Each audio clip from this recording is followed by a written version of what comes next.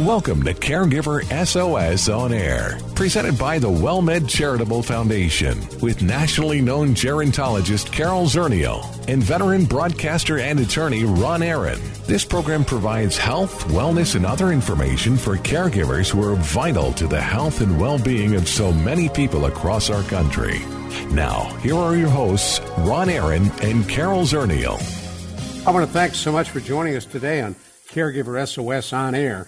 I'm Ron Aaron, along with our co-host Carol Zernial. We're going to be talking with Dr. Brooke Mobley in a couple of moments. Tips for those who are new to caregiving. And we're going to talk as well a little bit about her medical specialty, working as a hospitalist and what that means. Carol Zernial is nationally known for her work in gerontology, named one of the nation's top 50 influencers in aging by Next Avenue. She also has a master's degree in social gerontology and serves as the executive director of the WellMed Charitable Foundation. And Carol, when it comes to caregiving, we were talking last week with Tifa Snow. The fact is, whenever we speak on Caregiver SOS On Air, we know there's somebody tuning in who is brand new to caregiving. That's right. And oftentimes caregivers are, quote, born at a hospital, right? It's that moment in the hospital when everything goes south. It's a stroke, life changes, you get a diagnosis, and that's the moment that they're going to have to make decisions and really come to grips with a new reality. A decision that changes almost the rest of their life. Dr. Brooke Mobley is an associate medical director for Optum. She earned her Doctor of Osteopathy degree from Philadelphia College of Osteopathic Medicine in Philadelphia, Pennsylvania, completed her internal medicine residency in nephrology fellowship at Christiana Care Health System in Newark, Delaware. Dr. Mobley is board certified in internal medicine. She serves as a hospitalist at Optum Pasco Hospice in Tampa, Florida. Dr. Mobley, it is so great to have you on. Thank you. Thanks for having me. I think the geriatric population is a subset of people who have been overlooked. Their care is more specialized than people take credit for. And I think we're only starting to understand the importance of it as our baby boomers are becoming the next generation of geriatricians. And we know the baby boomers are one of the largest populations that we have. And so I'm just glad that not only the organization of United Healthcare, Optum, and WellMed, but the world is starting to look at the geriatric population with the new scope. And along with that, you have to look at the people who are taking care of these geriatric population, whether they are taking care of them remotely. A caregiver does not have to be someone who is living in your home. It could be a family member who lives somewhere else, but is still in charge of you getting your groceries, still in charge of making sure you make it to doctor's appointments, making sure you get the hygiene products you need, the clothing you need. They come in and make sure that your medications are not only purchased, but they are in the correct Monday, Tuesday, Wednesday, Thursday, Friday, pill set. So I think when we define caregivers, it's beyond the scope of just someone who lives and cares for someone in their home. It is that family member and or friend who is the primary caregiver for someone else, regardless of if they live in the same home or not. And they're just as important.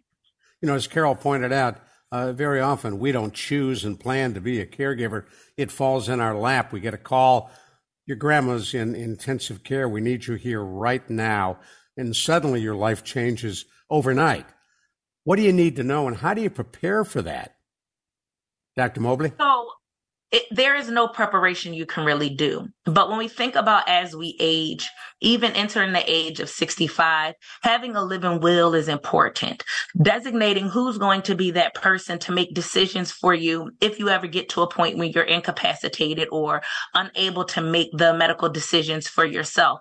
And then preparing that person to who they are, making sure they know where your insurance information is, making sure they know where your medications are, where maybe your bills are, because sometimes you get put in a catastrophic situation where going back home isn't an option at all. And you may have to go to an assisted living facility or stay long-term care at one of the nursing homes. And one of the ways they determine if you qualify financially is having some of those financial documents.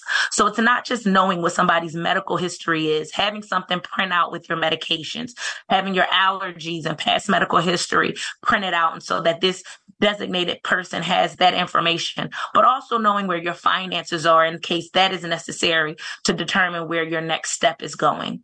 Well, that's and then so from important. an emotional standpoint, you have to have these hard conversations to see if somebody is truly emotionally capable of being this person for you.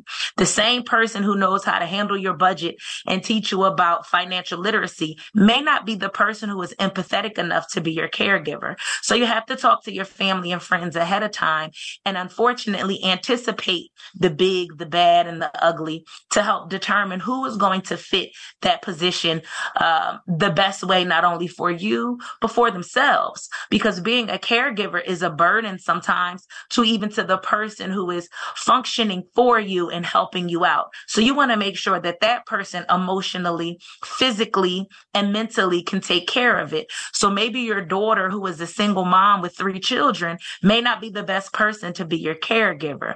Maybe your son, who is married and has no children, may be someone who has the better resources for you to get the care that you need, but so that we're not now making someone else overburdened and sick. We see so many caregivers who spend so much of their time, money, and effort into helping someone else that they end up sick and in a hospital. Because we all know stress is the number one cause of everything, including death.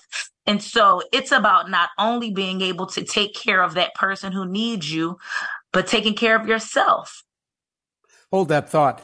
I'm going to let folks know who may have just joined us. You're listening to Caregiver SOS On Air. I'm Ron Aaron. We're talking, along with our co-host, Carol Zernial, with Dr. Brooke Mobley. She's down in Tampa, Florida, and we're talking about tips and info the first-time caregiver may need. Carol? Well, I was just thinking how important what Dr. Mobley said, that not everybody is is cut out to be a caregiver, or, that they can have different roles, because oftentimes you might have somebody that's a relative or not taking care of your finances. You may never have had a good relationship with your daughter, and moving in with her is not going to make that relationship better. There may be too much water under the bridge for that. And so as a caregiver, whether, maybe mom doesn't have the capacity to make that decision, maybe she does. But, that's something that as a family, sitting down and kind of thinking about it, or calling in somebody else, because the messenger always gets shot. But calling in either a geriatric care manager, your social worker, somebody else who can help you sort out those decisions if you've got a family dynamic that is not conducive to sitting down and making decisions. Dr. Mobley, you gave us a checklist of all the things to think about when you become a caregiver. Is that printed out somewhere? Can you go to the, there aren't bookstores anymore, but go online? Top 10 things caregivers should know when they start to be a caregiver. So I don't know if they have it phrased quite like that, but the more we know about caregiver burden and the more we realize and see the longevity of our geriatric patients outliving even some of their own children, we understand the importance of caregiver, and so has our nation. So there are always local state resources for caregivers, but nationally, the AARP has not only a hotline, but they have a website in which they have a lot of wonderful information for caregivers. I know the majority of our PCPs and our WellMed and our Optum offices also have literature and resources for caregivers. The same way that they have social workers for the patients, they also have social worker and case management for the caregivers as well. We are learning the importance of not only taking care of the patient, but taking care of the people around them who help take care of them is just as important. And so there are resources all over, printed resources, electronic resources, and then hotlines nationally and locally for people to get the resources, the help, and the information that they need to be the best caregiver they can be. And AARP has a national number actually that you can use as a caregiver. And then they will also give you links to some of the local ones. And the resource line for AARP nationally is 1-877-333-5885, and it's toll free. They also have it in Espanol, 888-971-2013. So that is the number for both English and Spanish speaking caregivers. Hey, you know what new time caregivers need more than those numbers? They need your home phone number, because you're the resource that has all this information. They also need a subscription to Massage Envy. I like that. That's right. That's an excellent recommendation. As a hospitalist, you get involved in these issues. What do you do as a hospitalist? So hospitalist medicine is broken down into two entities. You have a true hospitalist, who is the physicians and or nurse practitioners, PAs, who sees the patients while they're doing their hospital admission. So seeing them from the time they're admitted in the emergency department or directly admitted from the primary care doctor's office, all the way to the day that they discharge to whatever that home entity is. And in a lot of cases in the geriatric population, it's going to be to a skilled nursing facility. And these are acute rehab facilities where these patients get more physical therapy, occupational therapy, for which they've been deconditioned just based on being in the hospital. For stroke patients, speech therapy is also very important, especially if they've had any dysphagia or aphasia, meaning that their ability to talk isn't as clear, or their ability to eat and swallow is not as effective as it once was. And then in the skilled nursing facility, you have what's called a sniffist. And that is what I primarily do. I have been both a hospitalist and a sniffist, but now I am a pure sniffist, in which I am the physician that is rounding and seeing the patients in the skilled nursing facilities.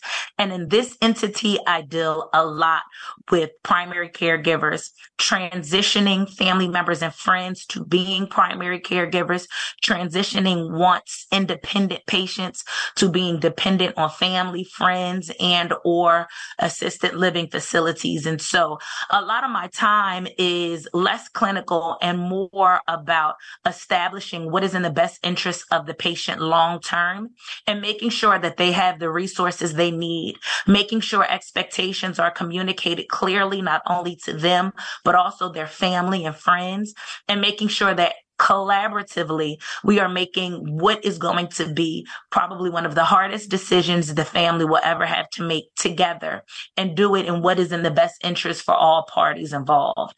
As theoretically, it sounds amazing for all parents to be able to go home and live with their children.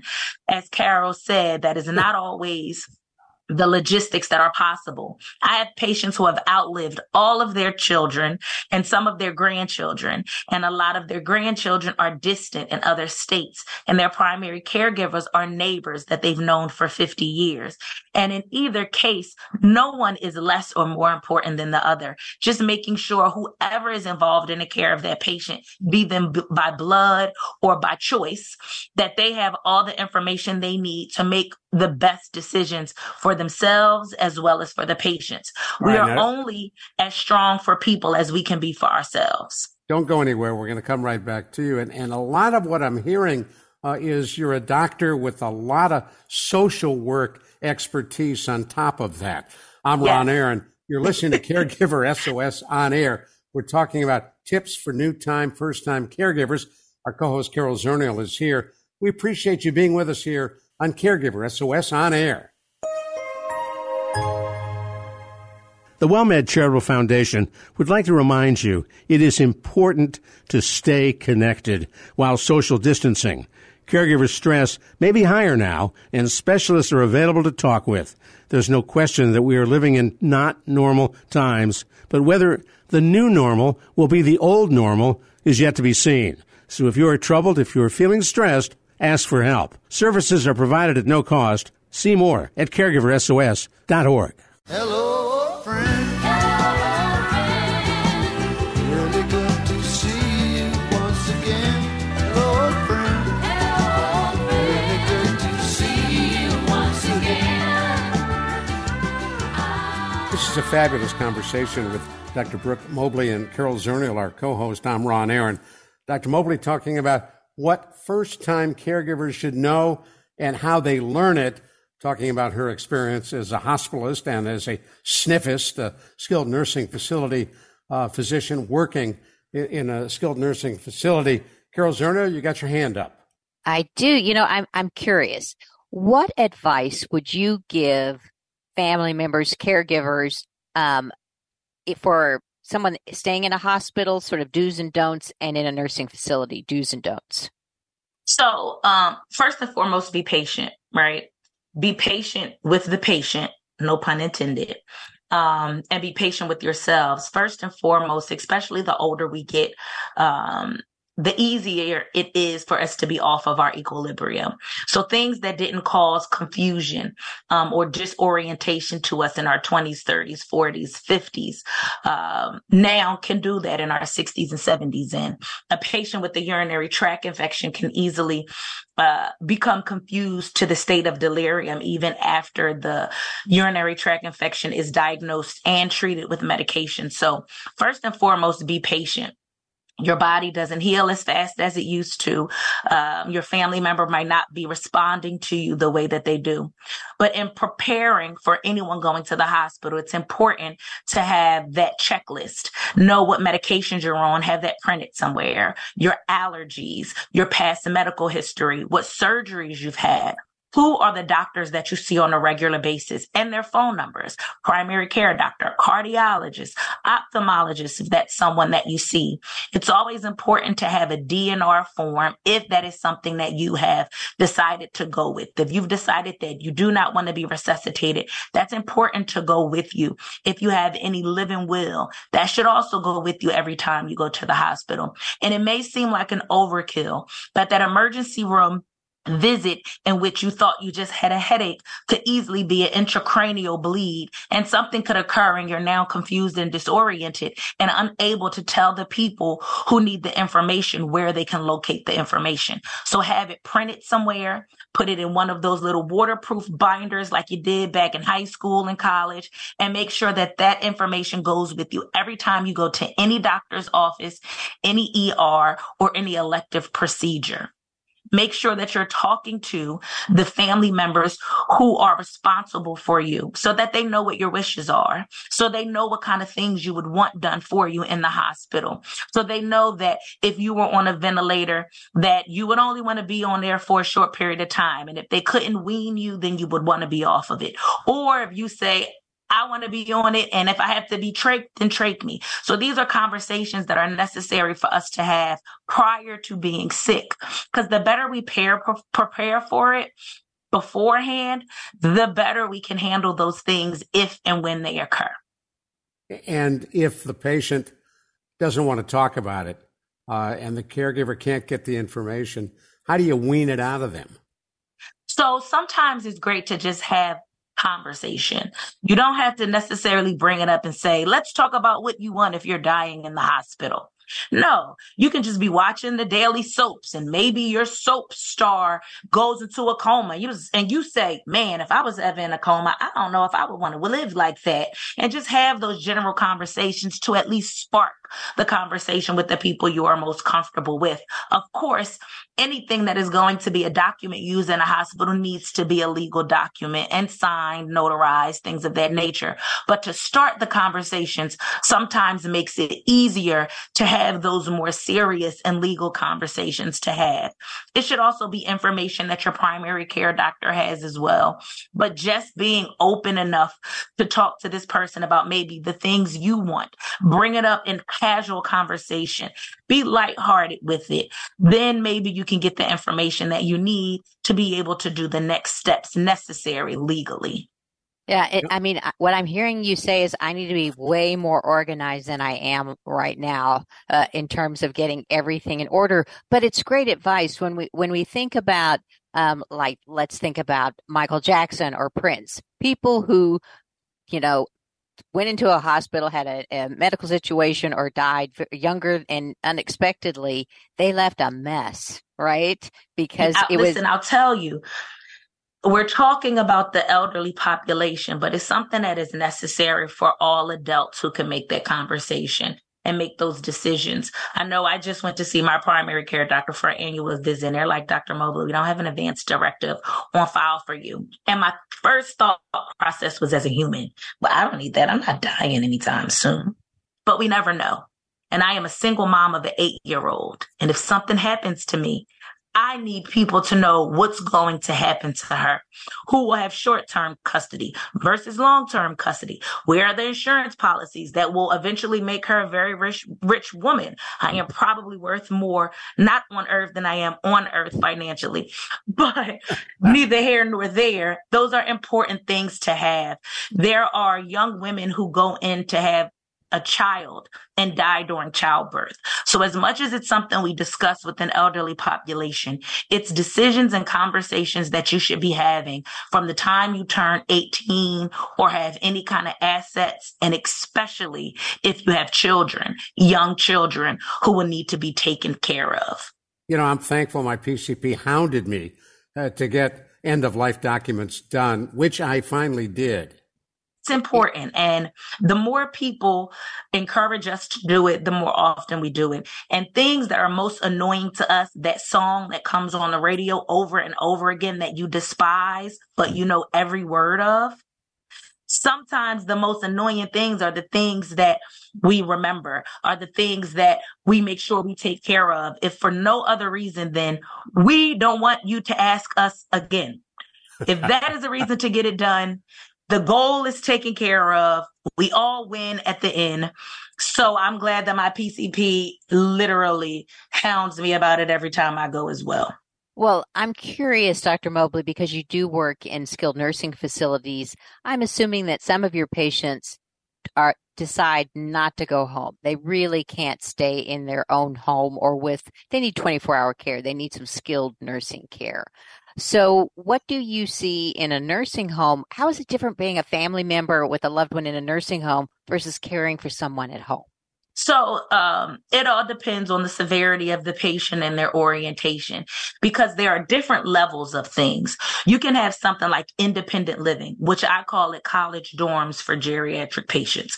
So they have their own kitchen. It's usually a 1-bedroom or a studio, but they do have common areas. They do have activity centers. And so these are people who are oriented, but maybe just financially it doesn't make sense to live in this big house. Or maybe they're in early stage dementia. For the most part, they can take care of themselves with no issues, but have some issues here and there where they just didn't feel comfortable living alone.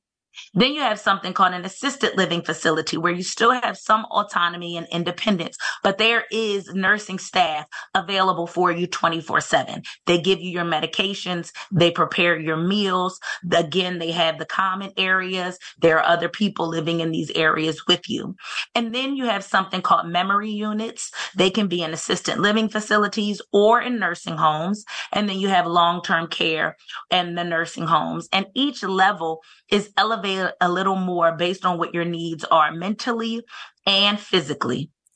It is important, even in these facilities, for family members and friends to come as often as possible.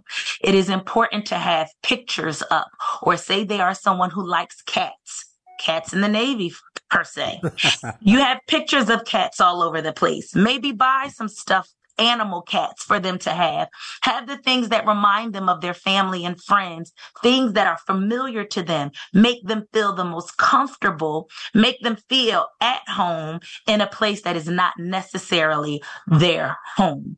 And so those are all going to be important. Bring their favorite candies, their favorite foods, as long as it's in accordance to their diet, if they're diabetics, but just the things that they can enjoy to remind them of home so that they're comfortable and so that they don't necessarily feel institutionalized. When a nursing home feels like a nursing home, you don't get the best out of the patient. They become depressed. They become inactive. And when those things happen, you are almost guaranteed to see them dwindle in their health. So you want them to stay active. You want them to feel as much autonomy as possible. And that's why it's important to understand the different levels to living facilities outside of living on your own or living with family, and making sure that your family member or yourself are going to the one that you need. If you are someone who can live in independent living, you should not be at an ALF. You should be in an independent living facility. You should have as much autonomy as you can handle, because what we have learned is the more we use our brain, the less we lose. Hey, you've been a great guest, and I have to tell you, we've learned so much in talking to you for this half hour. Thank you so much. We really appreciate it. Dr. Brooke Mobley, and as I say, we've learned a lot about sniffists and hospitalists and a whole lot more. For Carol Zernial, I'm Ron Aaron. Thank you so much for being with us today on Caregiver SOS On Air. Executive producers for Caregiver SOS On Air are Carol Zernial and Ron Aaron. Our associate producer is Christy Romero. I'm Ron Aaron. We'll see you next week on Caregiver SOS On Air. You've been listening to Caregiver SOS On Air, an exclusive presentation of the WellMed Charitable Foundation. We welcome emails with suggestions and comments on this program at radio@wellmed.net. Join co-hosts Carol Zernial and Ron Aaron next week for more on caregiving, improving the health and well-being of caregivers and their care recipients everywhere. For more on caregiving and podcasts of our programs, visit caregiversos.org. Let's see, you've applied for our open position for account representative? Yeah, that's the one. Great. I see you went to UC Berkeley? It was really awesome. We had several sit-ins to protest oppressive capitalism. Oh, and how about your skills for this position? Oh, yes. I know all about how to spot microaggressions and root out privilege. We don't really do that here. We do accounting and finance consulting. Do you have any safe spaces? Safe spaces? Yes, where people can go to get away from the colonialist mentality. As long as there's a diversity, equity, and inclusion policy, we'll be fine. Life's too short to waste your time on bad hires. I'm Andrew Krapschutz, the CEO and founder of RedBalloon.work. Every week, tens of thousands of reliable, career-minded job seekers visit RedBalloon.work without all that woke nonsense. Post your open jobs at RedBalloon.work. And if you put in promo code SALEM, you'll receive 10% off your first month's job postings.